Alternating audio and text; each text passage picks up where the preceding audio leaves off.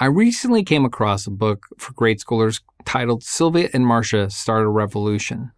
The moral of the story is this: minority kids should pursue social activism, actually a revolution, to make America a better place.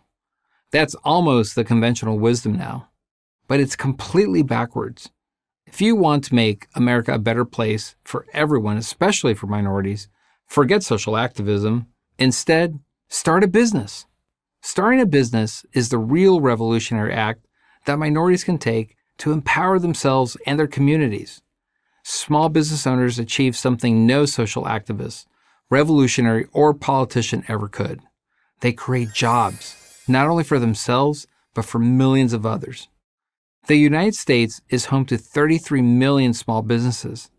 These businesses generate 2/3 of all new jobs, driving employment, innovation, and economic growth.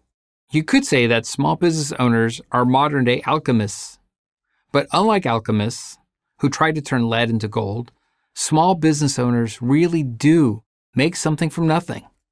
They create value where it didn't exist before, and the economic impact of this alchemy reverberates throughout their communities and beyond. So who are these small business owners? They are disproportionately minorities. In fact, relative to their population, minorities start businesses more often than their white counterparts, and many are succeeding. Take Carlton Guthrie, for example. Carlton and his brother are the owners of Detroit Chassis, a business that assembles frames for motorhomes and commercial trucks. Carlton grew the company from a small metal stamping shop into a major manufacturer. At present, it earns over $100 million a year in revenue and employs roughly 160 workers, most of whom, like the Guthrie brothers, are Black. We see the same trend with Hispanic entrepreneurs. The ratio between white and Hispanic household wealth declined from 8-1 in 2013 to 5-1 in 2019 as Hispanics became more entrepreneurial. Carlos Gazatua, the Cuban-American owner of Sergio's restaurant in Miami, understands the importance of minority entrepreneurship. He calls on minorities to show their success. He wants the younger generation to know that business success is possible and that the system is not rigged against minorities. Entrepreneurship is the essence of the American dream, Carlos concludes. He couldn't be more right. According to the Kauffman Foundation, 360 out of every 100,000 Americans start a business in any given month. Yet among Hispanics, this figure is 540 per 100,000, 50% higher than the American average. There are 10 million minority-owned small businesses in America, generating $2 trillion of annual wealth and employing 10 million people. Most of these businesses are located in minority communities where they employ minority workers. So it's all good news, right? Well, unfortunately not. Small businesses, because they are small, are much more vulnerable than larger businesses to bad government policies. Consider this.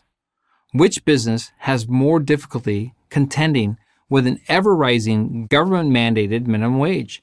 The neighborhood dry cleaner or the downtown law firm? Who is more impacted by inflation caused by reckless government spending? The owner of a local barbecue joint or the CEO of a financial services company?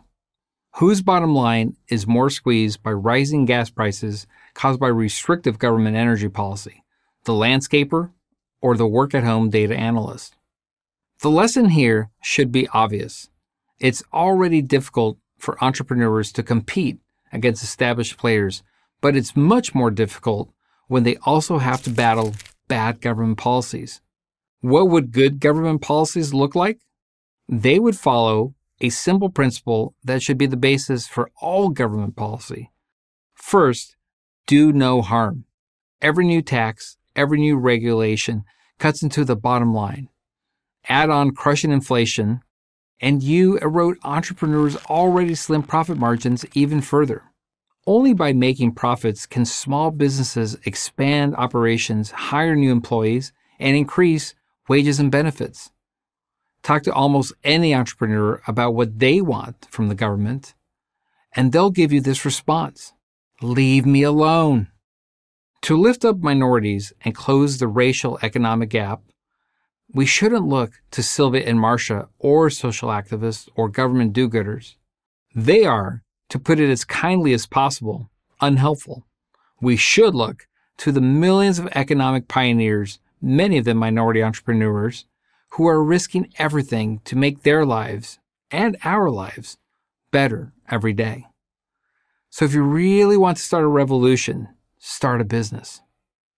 I'm Alfredo Ortiz, CEO of Job Creators Network for Prager University.